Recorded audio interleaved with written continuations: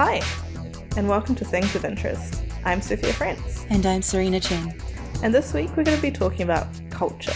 And not bacterial culture, although that may come into it. I have like 5 tabs open about different bacterial species right now. But about like the difference between the culture that we get from our family, our community, and the broader societal idea of culture and what that means. And that might come with stereotypes, that might come with particular ideas of how people who identify with a particular culture are meant to act. And that can hurt us as individuals, and that can make things really difficult for us. And this sort of comes from, I went on a trip to Singapore quite recently, so I'm like super cultured now. And something I kept thinking while I was over there was that fairly soon after I was born, something that my parents had done was they had my name written in Chinese characters, like by a local artist. So a local Chinese artist who did the brush painting of my name, and that's something I've had hanging in my room my entire life. And it wasn't really until I travelled to Singapore and was spending time with other friends who are migrants to Singapore who come from very Western backgrounds that I realised that actually that was super weird. And I started to think about the fact that the culture that I was brought up with my parents particularly, is kind of different to what quote-unquote white culture is. And definitely I have some elements of that, like I do the little run when I'm crossing the street. I do the little whoop when I like bump into someone. I really like mayonnaise. Mayonnaise is great. Oh god, it's so good. Mayonnaise is very white culture. But there are some elements of how I was sort of brought up that are really weird, and I didn't realise for quite a long time. And I know that Serena, we've sort of talked about your thoughts about your culture previously, and I thought this episode would be a good way to kind of chat about that. Yeah, that sounds lovely. So yeah, Serena, do you want to just talk about like how you perceive of like your culture? My culture, like as an individual, it feels to me like a huge amalgamation of different things. And weirdly enough, I think more than 50% of my culture is like white culture. Like when you described all those white culture things, like doing that little run across the street and loving mayonnaise, like that's totally me as well. And I think that has a lot to do with the fact that I grew up in New Zealand, and the fact that I not only assimilated just by nature of growing up here, but I tried really hard to assimilate myself into white culture and tried really hard to fit in, if you will. And just because I tried hard to assimilate doesn't mean that those things are fake, that they don't mean anything to me, because they're very real and they are a part of me now, just as much as my Chinese heritage is a part of me. It's kind of weird, but it's, I guess, my truth as well. There's a sort of idea talked about a little bit called third culture kids. Mm-hmm. So like when you grow up in a culture that isn't, you know, the one that your parents belonged to, you end up getting sort of like a weird mismatch of like cultural identities. Does that sound like familiar to you? Yeah. And I think a lot of, especially Asian immigrants that have immigrated from somewhere in usually Eastern Asia, but other parts of Asia as well, to Western countries, we have extremely similar stories of growing up and extremely similar stories of the points of friction between us and our parents, and even our grandparents. There's a stand-up comedy special on Netflix by, I think it's Ali Wong, and it is amazing. It's fantastic, and it is really graphic in some parts and really crude. But I love it because she just pinpoints that kind of friction that I think everyone in a similar position to me feels, that friction between being raised up in a very Western society with Western ideals of individualism and choice, and having that conflict with your parents who have very Eastern ideals of community, of family. And it's really interesting to see when those points of friction happen and how common and how similar it is across everyone who is an Asian immigrant in a Western country. Do you want to expand on that? Like, because I know I certainly get, and so like I don't want to, espouse a huge amount of my experience as a white person, because I sort of recognize that I exist in a very privileged place in society, and essentially like when I want pieces from another culture, like this idea of like, well, I can have them is very like very white, very colonialist. But equally, like I somehow in the way I was brought up, I have this very strong idea that like, well, when my parents are old, I will look after them.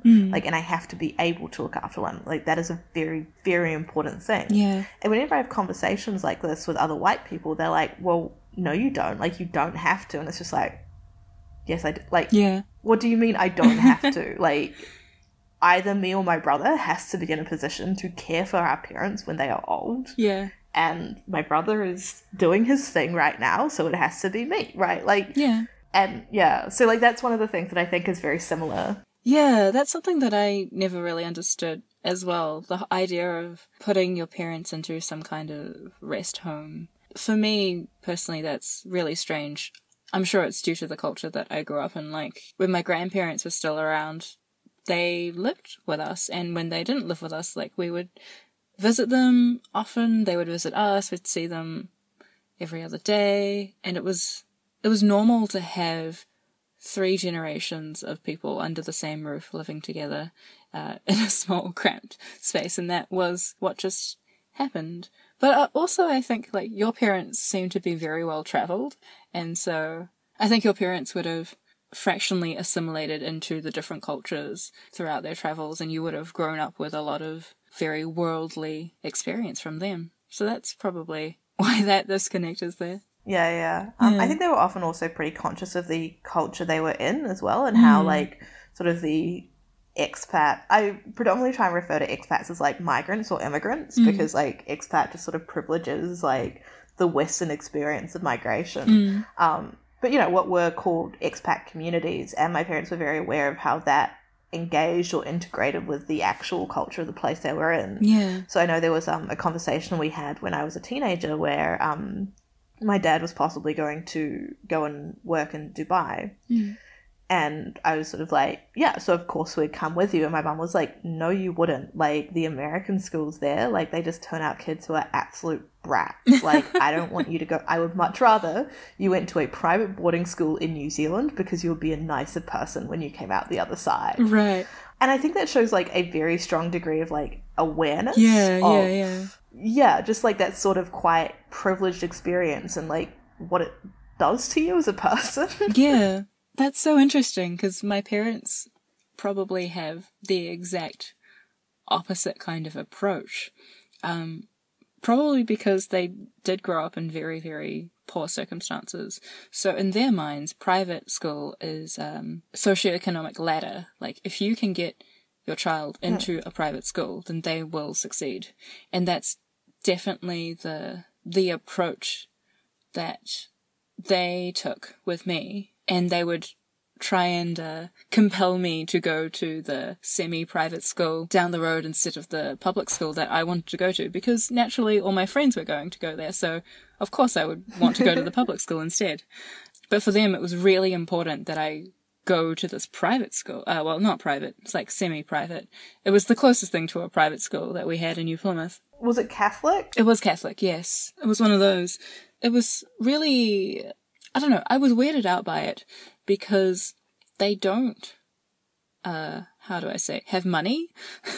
So for them, like, they were willing to work their asses off to get me into a school that it would have cost them significantly more, even though they don't earn much at all. And they were willing to do that because to them, they saw private school or anything resembling a private school as the social mobility ladder.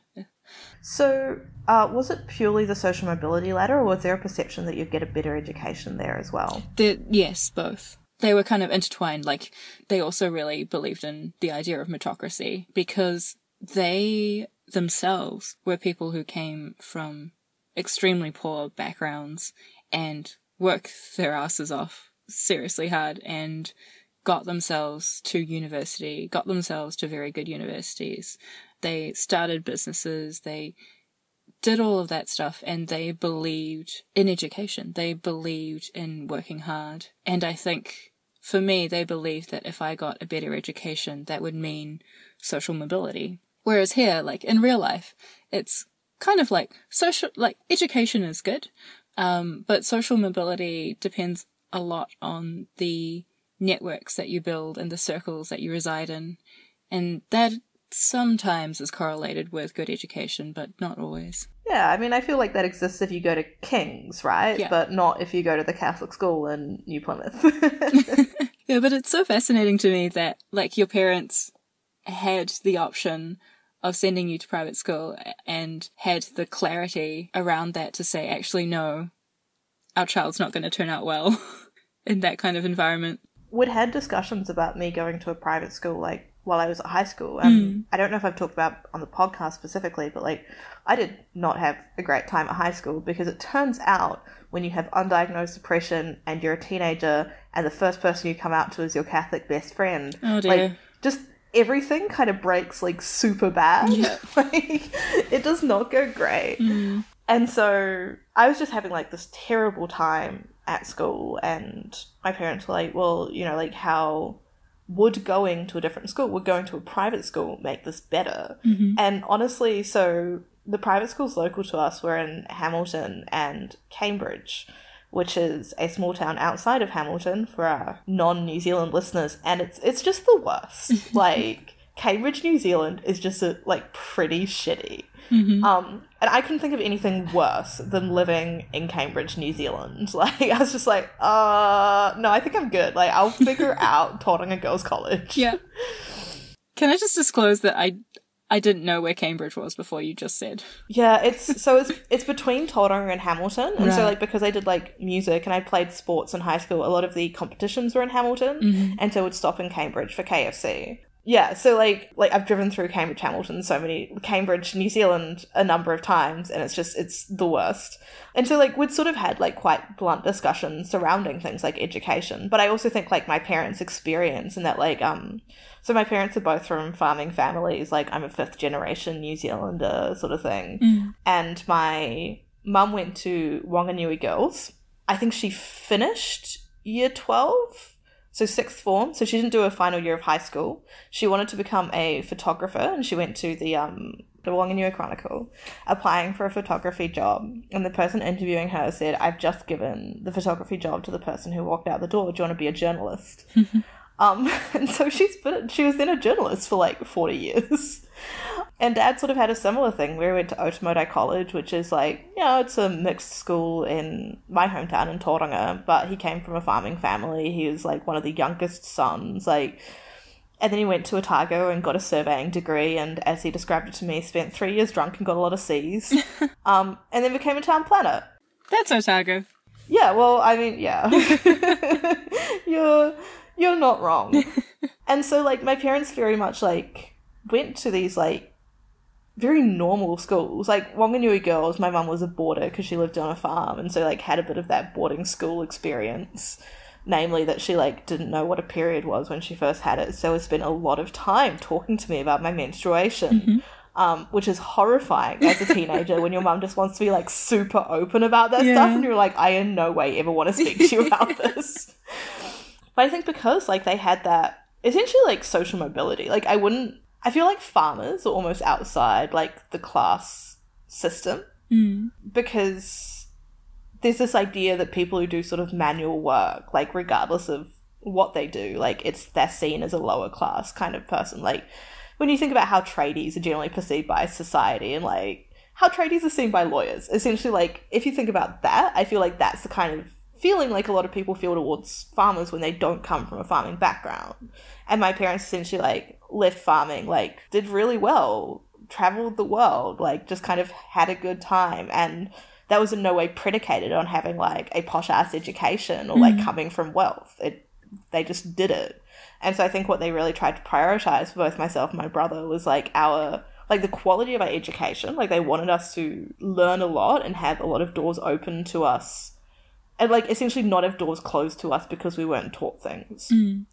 But also just, like, our happiness, which, like, I mean, I have clinical depression, so that was an uphill battle for them, but like it really was something they prioritized. Yeah, I can't imagine being a parent and having to make those kinds of decisions when so much about your child's education and upbringing is essentially out of your control. That must be tough. Yeah, I mean, like, this is why we talk about, like, teachers quite a lot. I think, you know, everywhere there's an ongoing discussion about, like, what are teachers? Why do we love them? Whatever. It's essentially because, like, your child spends, like, you know, 6 hours of a day upwards with them. They essentially see their teachers more than they see their parents sometimes, depending on the family layout. Yeah. Sorry, I've, like, that's a lot of family history. No, that's really cool. And I'm like, thinking about it now, I really don't know anything at all, really, about my family history. Like, I know the fact that my mum and dad went to a high school, presumably. They went to a middle school, presumably. But I really don't know.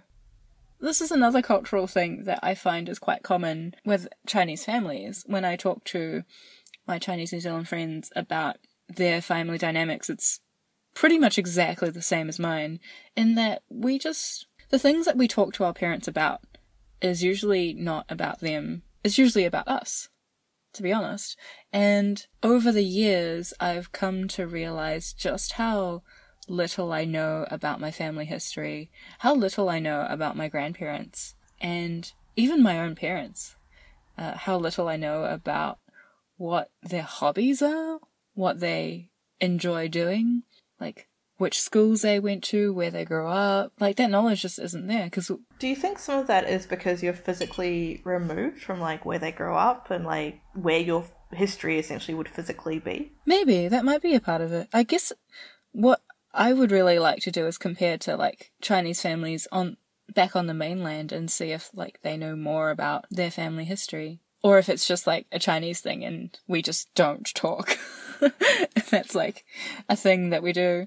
I don't know. It's strange to me to hear a lot from my friends talking about their families, and they know so much. And I'm like, how do you know? And they're like, well, my parents told me. And I'm like, hang on, what? What is that? So my grandmother, my preferred grandmother, they're both dead now, so I feel like I can say this quite bluntly. The better grandmother that we went to would go and, like, stay with her for, like, sort of a month, a year at least, when I was growing up. So my grandma had a farm in the Manawatu, and just, like, and this is why I asked about the sort of physicality of history, right? Like, driving down there, like, particularly, like, whenever we went out for a drive, my mum would, like, point out to me, like, Rongatia Primary School, where she went to primary school, and there was, like, 2 classes, one for the kids that were, like, younger and one for the kids that were, like, older. Nice. And she'd tell me, like, she'd point out the house where, like, her old, like, primary school principal used to live, and, like, would show.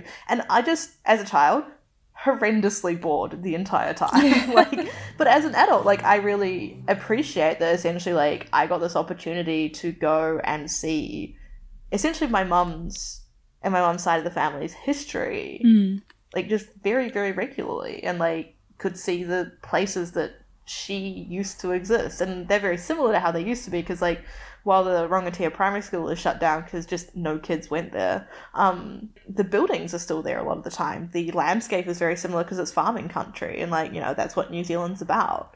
And that interests me too, like, the physicality of history. Like, you know how it's really weird when you go home and there are, like, no buildings where there used to be buildings? Yeah.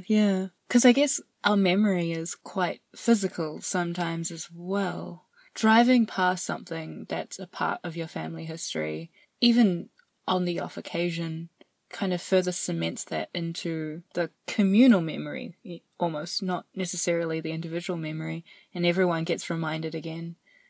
It reminds me of those, those memorization techniques that they teach you, and one of them is to visualize a childhood home or a house that you know really well, and then mentally, physically place things that you want to remember in different rooms or specific shelves in this house. And then when you need to remember it again, you close your eyes, you go into this house, and you go into the room, and you see the thing that you're supposed to try and remember in that metaphysical space. So there's something to be said about physicality and the physical location of objects and locations and how that pertains to, I don't want to say like your own memory, but it's more like a communal memory. That kind of stuff doesn't die because it's still around physically in the real world. Because I think it's a couple of years ago now, you went to your parents' hometown? Yes, to my dad's hometown. Yeah. Yeah. Did they talk about history a bit more there? Like, did you see the places they grew up? Yeah, so we went for a walk around the little village, and it was really run down because of this huge migration that's going on in China right now. Everyone's kind of moving out of the villages into the cities because they get better pay. So we walked past a lot of old buildings, essentially like mud buildings. They were mud shacks with like this kind of dry hay as a roof. And so there were lots of those buildings, and they would talk about like, oh, that was the old storefront where they sold oranges, or we also walked past my dad's middle school, I think it was, which was this like kind of shabby looking concrete building. And I don't think it was still open or anything because it seemed pretty run down and there were no kids around. But yeah, there was some stuff like that. Oh, we went for a walk with my dad's two brothers, and the buildings were not that noteworthy, but something that really stood out to them and they got really excited when they saw it was this tree. It was this reasonably sized tree, and they were talking about all the memories they had running around this tree and like trying to climb this very specific tree in what to me seemed like a random place in the middle of nowhere.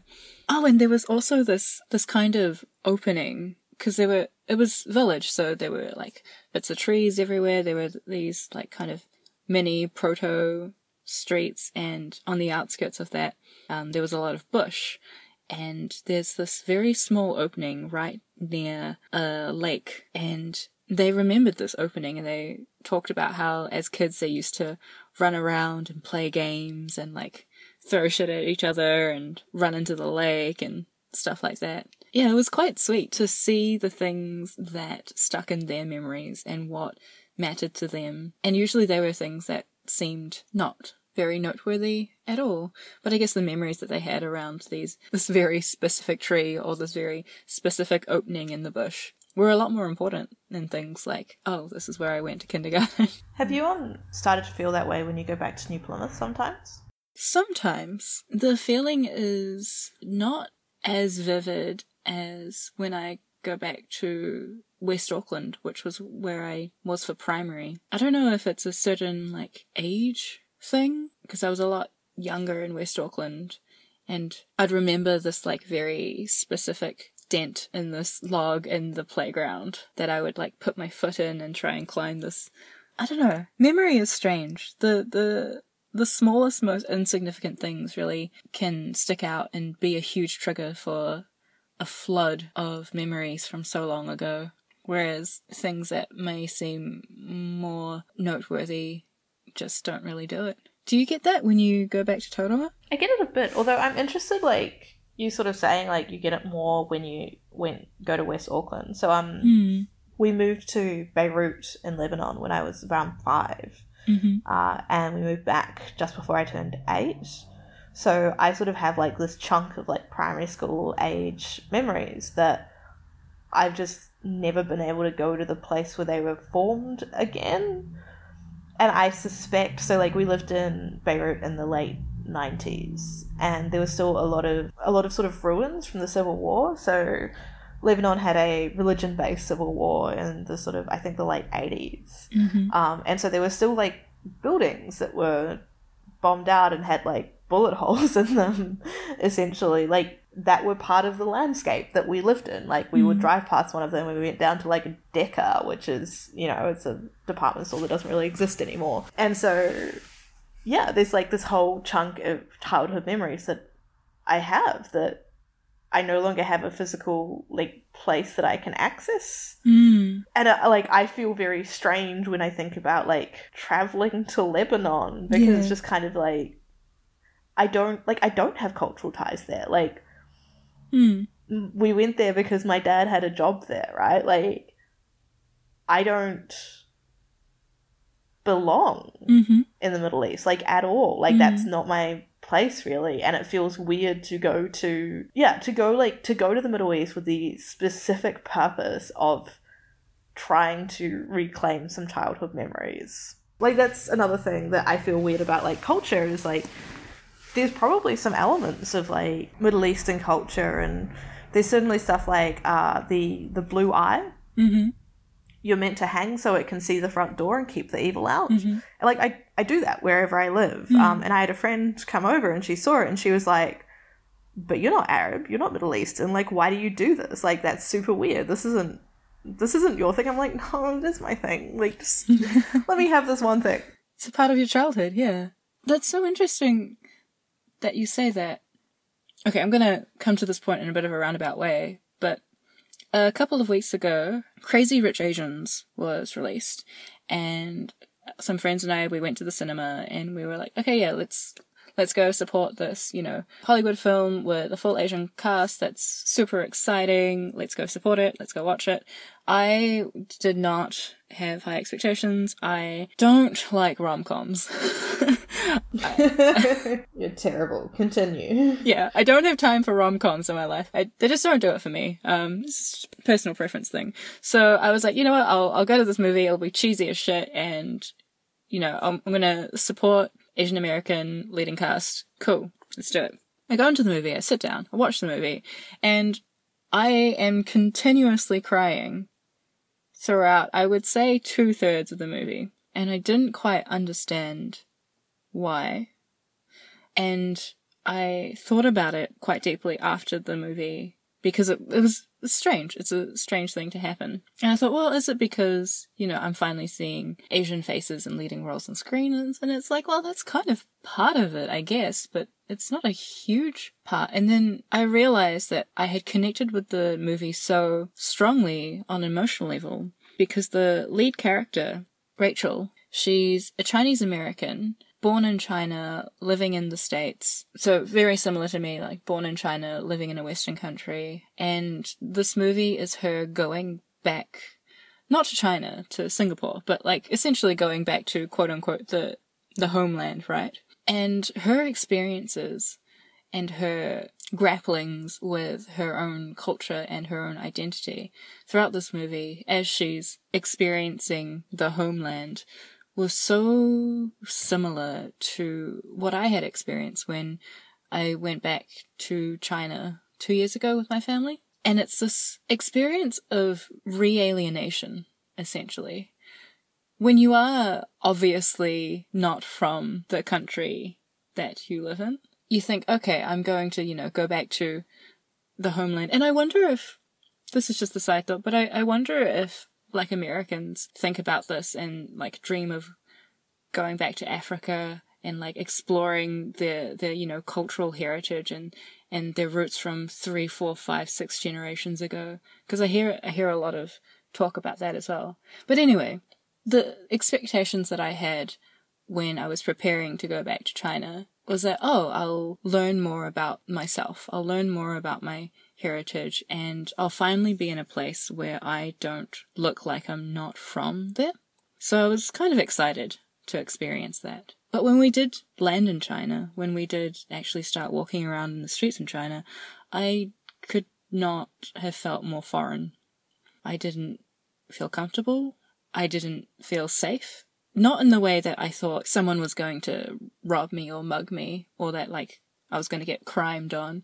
But I didn't feel that kind of psychological safety that you feel when you're in your home country. And people who travel a lot will understand what I mean. You just didn't know what to expect, and that's kind of what I felt. And when we were traveling China and going to like visiting all these places with my family, and I was like talking to my sister, there was this one time when we were at the Great Wall, which is like, I can see why it's a wonder of the world. It's beautiful and incredible, and I don't understand, like you stand there on the Great Wall on this huge human construct and think, wow, every single brick laid here had to be carried up those steep stairs that I just climbed, and they didn't have stairs. They made the stairs. So it's amazing. And I was talking to my sister about that while we were climbing these incredibly steep stairs. And there were some Chinese tourists behind us or in front of us or something. And they were like, oh, why are those girls speaking in English? That's kind of weird. And the other guy says, oh, that's because they're not Chinese. They're foreign. And that kind of remark really hit me. Because, like, I know I'm not foreign here. I'm a New Zealand citizen. I belong here. This is my home. And I know that to a theoretical, legal level. But there isn't one day that passes that I'm not treated like a foreigner in the streets or in the workplace, and all with good intentions. Like, no one intends to be mean or anything. But, that's how I'm treated because of the way I look. And it's like, sure, I understand that. I get why that happens. But to go back all the way to China, to be in a place where I look like everyone around me and still be called a foreigner, that was really sad. And I think that's why I connected so much to Rachel Chu and Crazy Rich Asians, because that was kind of the killing blow for her as well, was that she went back to the homeland.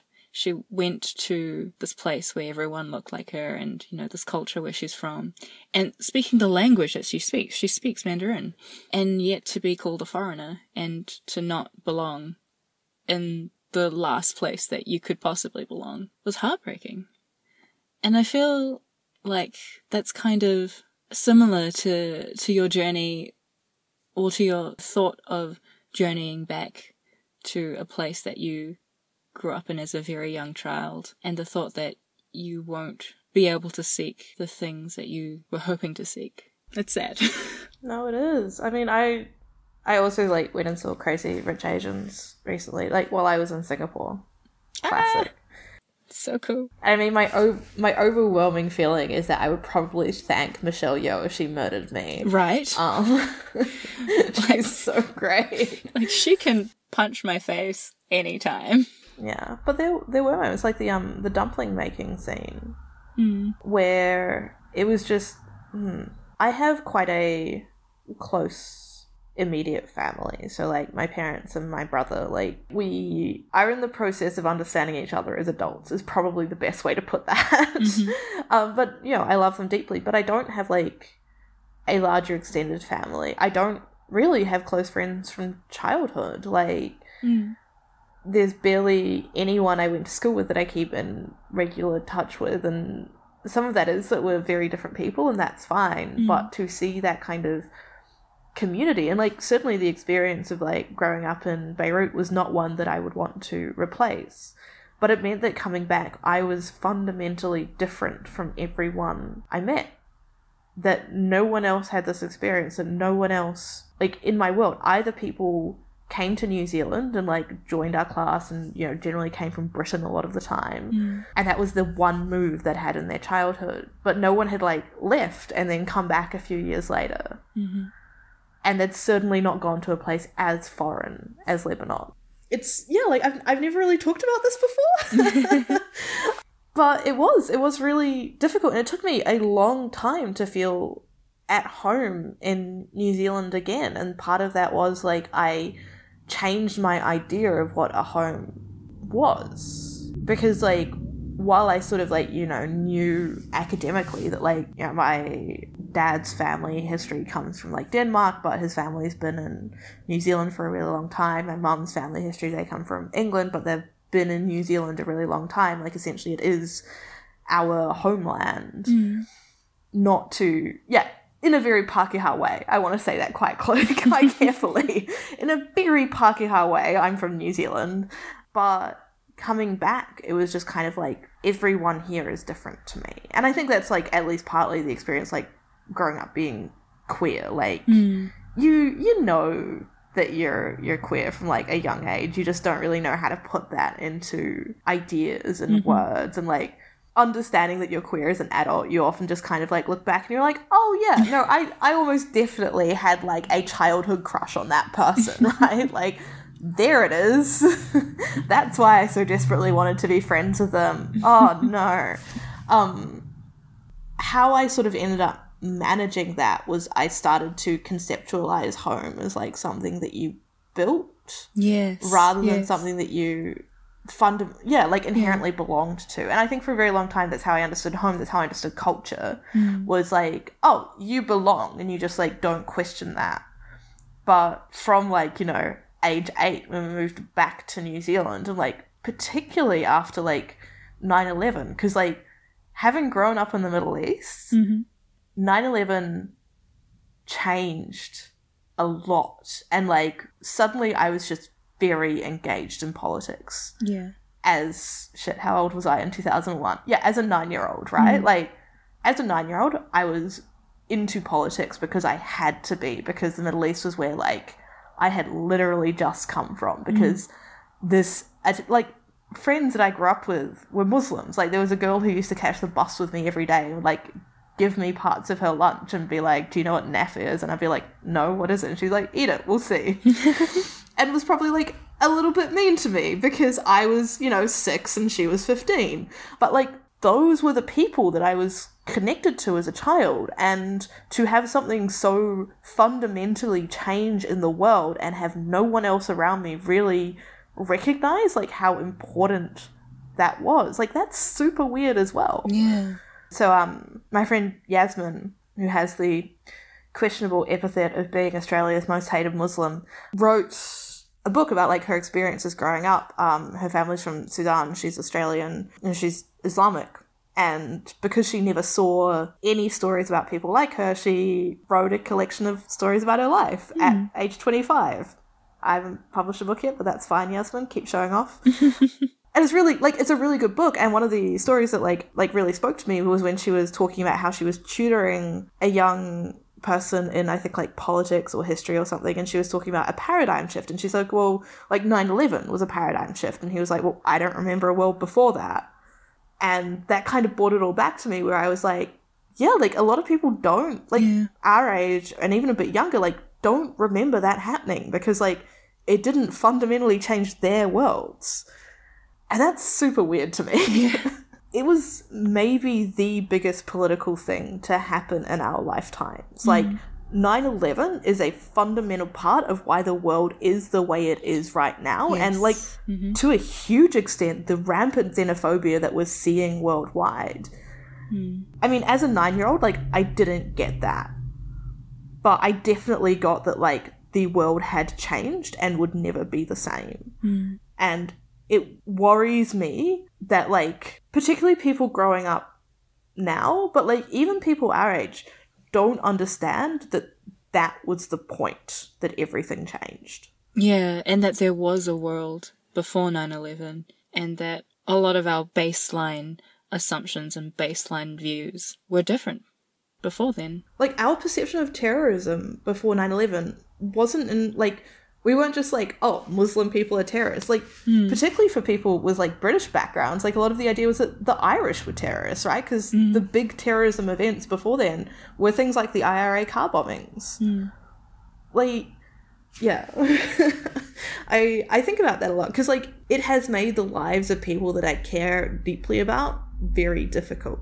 It was more just, like, it affects your life in, like, really small ways as well. Like, there's a sort of, like, visa and passport and wearing a hijab issues, right? Like, and really actually go, like, if you can, go read Yasmin's book because it delves into these a lot better than I possibly could.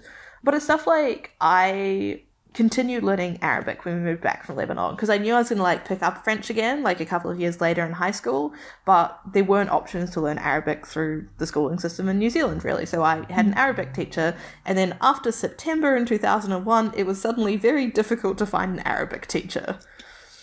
Yep. Yeah. People went to ground. Like, people stopped wearing the hijab. Everyone just did everything they could, kind of, like, to disappear as being Arab, as being Muslim. That will have had a horrible effect on people's lives. And I mean, even in Australia, you see things like the Cronulla riots in 2004, right? That was predicated, like, the origins of that exist in 9/11. I'm going to check that it was in 2004. What is it? I hadn't heard about it. So, 2005, I'm sorry. So, the 2005 Cronulla riots were a series of, like, race riots in Sydney in the suburb of Cronulla, and they were predominantly, like, aimed at involving Lebanese people. Basically, like, Lebanese communities in Sydney were targeted by race riots, and that was at the end of my first year of high school, and it made me the angriest I had ever been up until that point. Mm-hmm. I remember hearing about it and just being incandescent with anger that the Lebanese community would be targeted. And, like, there was probably, like, I don't want to be, like, that classic sort of middle line person, right? Like, there was probably an element of people just kind of, like, riling each other up. But it was definitely, like, when the main culture in your community is, like, Anglo-Australian and Lebanese people are getting beaten up, like, I'm not going to blame, like, the minority community here, right? Like, that's not a thing. And just, like, Lebanon is not a country that targets the US, really. Like, when we lived there, the south of the country was occupied by Israel. So, like, we couldn't go to the south of the country. Like, there have been multiple instances of Israel just invading Lebanon because they can. Like, the Syrian army occupied Lebanon for a very, very long time. And certainly there are elements of tension and violence in Lebanon. And I'm thinking of sort of things like Hezbollah are based in Lebanon. And so, like, I don't want to just say, like, it's not a big deal, but, like, they're not a country that would fly a plane into a building in the West, right? Like, they have problems internally, and that tends to be what they focus on. They focus on their area, right? And essentially, like, the reasons given for the riots, like, at least what I remember in, like, 2005, were people kind of being like, oh, yeah, because they're terrorists. Oh, yeah, because, like, they did 9/11. Like, they caused terrorism. They're the worst. Like, we can't let them in our country. And it's like, a lot of these people were born in Australia. Like, it's incredible how dumb people can be when fear is involved. And I think that's... Oh, absolutely. And I mean, like, like, we're still seeing that now, right? Absolutely, yeah. And that's the factor here, right? Is fear for the safety of yourself, fear for the safety of your family and your group, and will resort to the stupidest heuristics to identify essentially non-threats just because we're afraid. And to identify people as others. And look, I don't know Australia's national anthem because it's largely garbage, right? But, like, there's an element where it's like bountiful plains to share. But only with people... Well, like, I can guarantee you that all of the white people involved in things like the Cronulla riots, things like the race violence we still see happening in Australia today. Like, they'll fucking stand up and sing the national anthem at an AFL game. Yeah. But they won't listen to those words. They won't listen to things like boundless plains to share and be like, oh yeah, maybe we shouldn't be dicks to people. Like... But that's the thing, right? Is that they don't see these people in the out-group as people. Yeah. Yeah. I mean, that's something that... when I have arguments with white people about racism, and, you know, we get into these discussions, and it's like, okay, so, like, you obviously believe in equal rights for everyone. Like, every human being should have these unalienable human rights. They 100% believe that with their full hearts. It's not that they think inequality is cool. It's just that they don't think a subset of people are fully human. And I don't think they do that on purpose, but it's certainly been something that's reinforced through the social psychology of tribal thinking. It's been reinforced through things like fear, and it's been reinforced by the media landscape that they reside in. And it's fucking bonkers, is what it is. I mean, like, you look at Australia today, and, like, what, a couple of weeks ago, a political commentator used the N-word on the radio. And he has not lost his job. Like, he's still there. Can say the N-word whenever he wants, apparently. Yeah, Australia's wild to me. Australia's next level. I guess this is all culture, yeah. The culture of belonging and identity and in groups and out-groups, and it's such a tricky balancing act because on one hand, you want everyone to have strong identities, to have communities around them for whatever reason, however way you want to form a community, for social support, for friendship, for things like remembering history and heritage, and that's all really important and great. But on the other hand, you kind of don't want these groups to be so impenetrable and hard that you start dehumanizing the outgroups and letting fear basically take hold and turn us all into monsters. Yeah, something I found really interesting in Singapore was that in the HDB, so like the government housing, which pretty much everyone lives in, there's forced mixing to try and minimize racial tension. So like a certain amount of any HDB building has to be Chinese, a certain amount has to be Malay, a certain amount has to be Indian.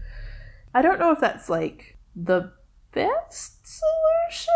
It's definitely a solution though, right? Because like what we've talked about before, like how when you see people in your community, you begin to see them as people. Yeah. Your neighbor who is always super neat when they put the bins out is an immigrant or is gay or is trans, and like you actually then have a conversation with them and you're like, oh, they're people too. They just, you know, want the same stuff as us. So that's the thing with integration, right? Is that like you develop a stronger bond with people who are different from you, but in doing that you also kind of lose a lot of individuality and like the differences start to blur, which is cool, I guess. I mean, I guess the ideal situation is that like we can all be different in our own ways and exist together happily with respect and love and kindness without losing bits of our own identity, our own heritage, our own culture. But at the same time, like, being open to participating in others' cultures as well. That's the dream. Yeah, and that's where things like cultural appropriation versus respect start to be a better conversation as well. Yeah. And that's a hard one too. Yeah, I think, speaking as a white person, yeah, I feel very aware of that a lot of the time. So it seems like when we were in Japan, like I bought a kimono and like wore it out a few times, and that was really cool. But also, like, I'd never wear it to like a Halloween party. Yeah, yeah. And I think that's kind of the line. Like, Halloween parties. There it is. Yeah. There's the line. I found it. Yep. And it's things like when you go and get your hands hennaed, sort of professionally by someone who that is part of their culture. That's really cool and respectful. But yeah, it's more the question of like, is this similar to me wearing it as a Halloween costume? I think it's a very good question to be sort of continuously asking yourself when you do something or eat something or say something that belongs to another culture. You're like, would I do this on Halloween as part of a costume? And if the answer is no, then you're good. And if the answer is yes, then you are in danger, my friend. So this is an interesting thing that I've noticed with cultural appropriation and the difference between how I react to it and how my parents react to it. Because what'll usually happen is that I'll see something on TV or the news that I would personally deem as culturally appropriative, mostly based on the fact that I feel incredibly uncomfortable. And I think that's, for me at least, that's where my kind of vague line is like, do I feel comfortable seeing this? And if I feel comfortable seeing it, usually it's, you know, done with respect, usually it's in a really positive manner, then, you know, I don't feel uncomfortable with that. But usually when there's something is off, you can start to feel that, and you can start to feel that discomfort. So something like that will show up on TV and I'll be like, this is not cool. But my parents will usually be like, hey, this is kind of neat. This is people who are not Asian, who are not Chinese, celebrating Chinese culture. That's what they see. And they're like, yeah, this is awesome. While I'm sitting there in the background, like, feeling super uncomfortable about it. And when that disconnect happens, I kind of start to question myself, like, well, why do I feel so uncomfortable in this situation, whereas my parents see it and think, this is kind of neat. People are celebrating our culture. And I'm still not sure, and I still haven't gotten to the bottom of that, but it is a very kind of murky line, right? you see a lot of, like, hip-hop artists appropriating Chinese culture. And at the same time, you see a lot of, like, Chinese people appropriating, like, Black American culture. So it's in a weird line where I feel kind of uncomfortable, like, when I see Nicki Minaj's Chung-Li video with, like, these Chinese dancers with those, like, pointy hats. It's like, okay, this feels kind of weird, but I'm not sure. It's a scale. It's a sliding scale, right? Something I am going to show you is I'm going to share my screen to you. Okay. Oh, Awkwafina, yes. Can I just say how I love how Awkwafina's voice sounds like she's like a 90-year-old grandmother who smoked her entire life? Like, that's just her normal voice. So, I have been into Awkwafina since she first released My Vag on YouTube, which is a song that has some very problematic lines in it, but I fucking love it. So what I'm showing Serena right now is the song that Awkwafina's done with Margaret Cho, and it's called Green Tea, and it's incredible, and it makes me so happy. But yeah, I feel like this is them kind of like taking cultural appropriation back a little bit. What a time to be alive. God, I know. I watched a TV series called Go On, which has Matthew Perry in it, and it's sort of a comedy about a guy whose wife dies, which, classic. And there's an episode where he watches 16 Candles, or whatever, like, 80s famous movie has the character Long Duck Dong in it. Mm-hmm. And he goes back into work and talks to his sort of manager, who's played by John Cho, and he's like, God, like, I never realized, like, how do we not realize how messed up, like, Long Duck Dong as a character was? Yeah. And John Cho just looks at him and says, some of us realized. And it's like, it's an incredible moment. Yeah.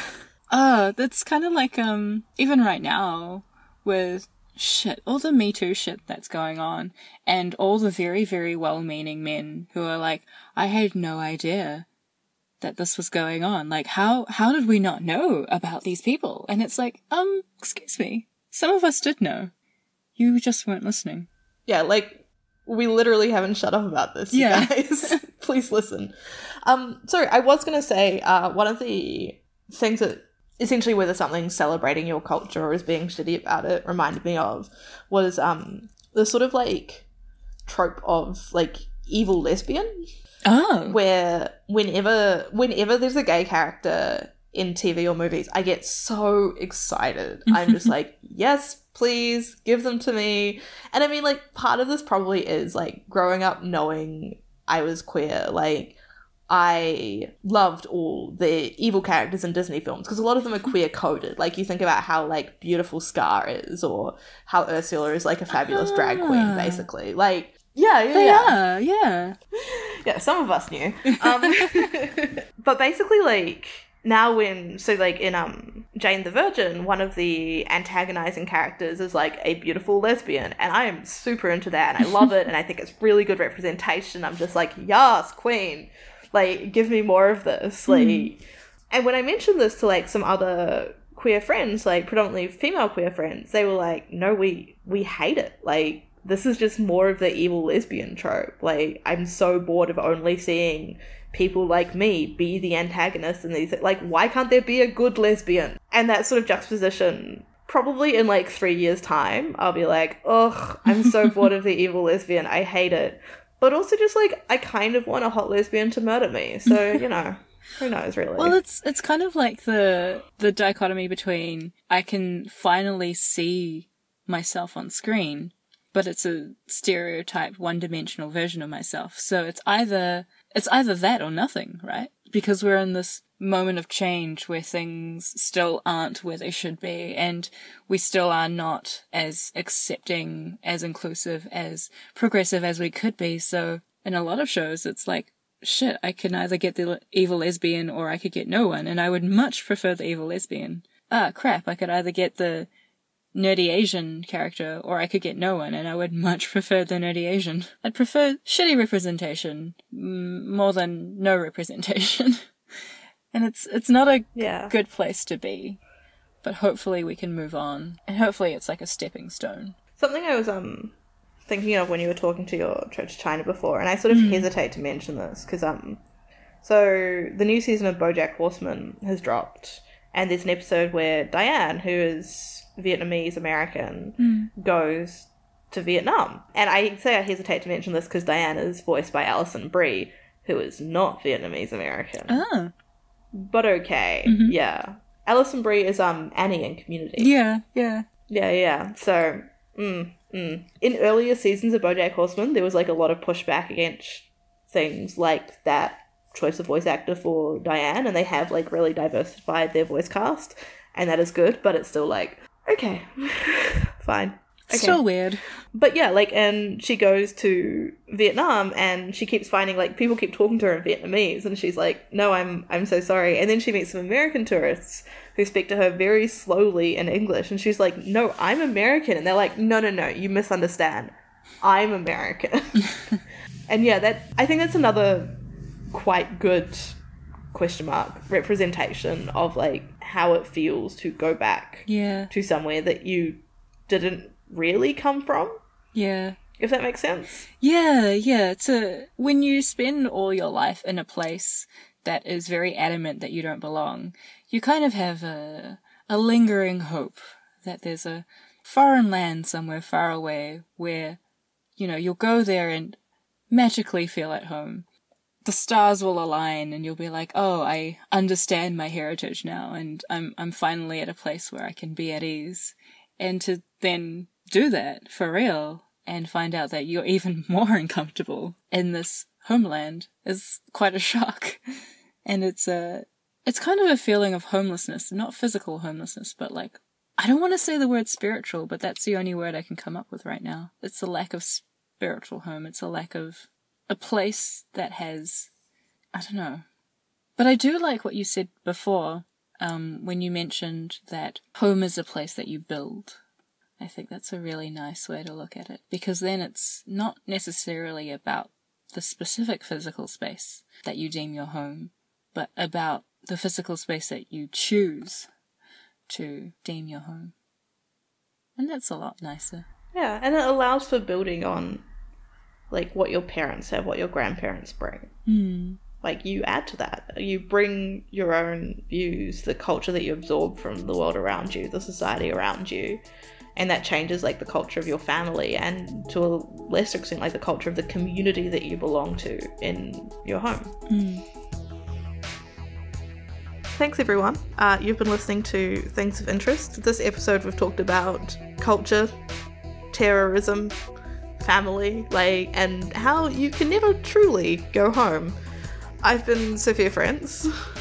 And I'm Serena Chen. If you enjoyed this episode, please do leave us some stars on the iTunes, give us a review, tell us what you like, tell us what you don't like, and as always, tell a friend. That's how we spread, that's how more people get to find this podcast, and that's how we meet more of you lovely people. As always, you can find us on the Twitters, we're at Casting Interest. You can find us on Facebook, Things of Interest, and you can email us.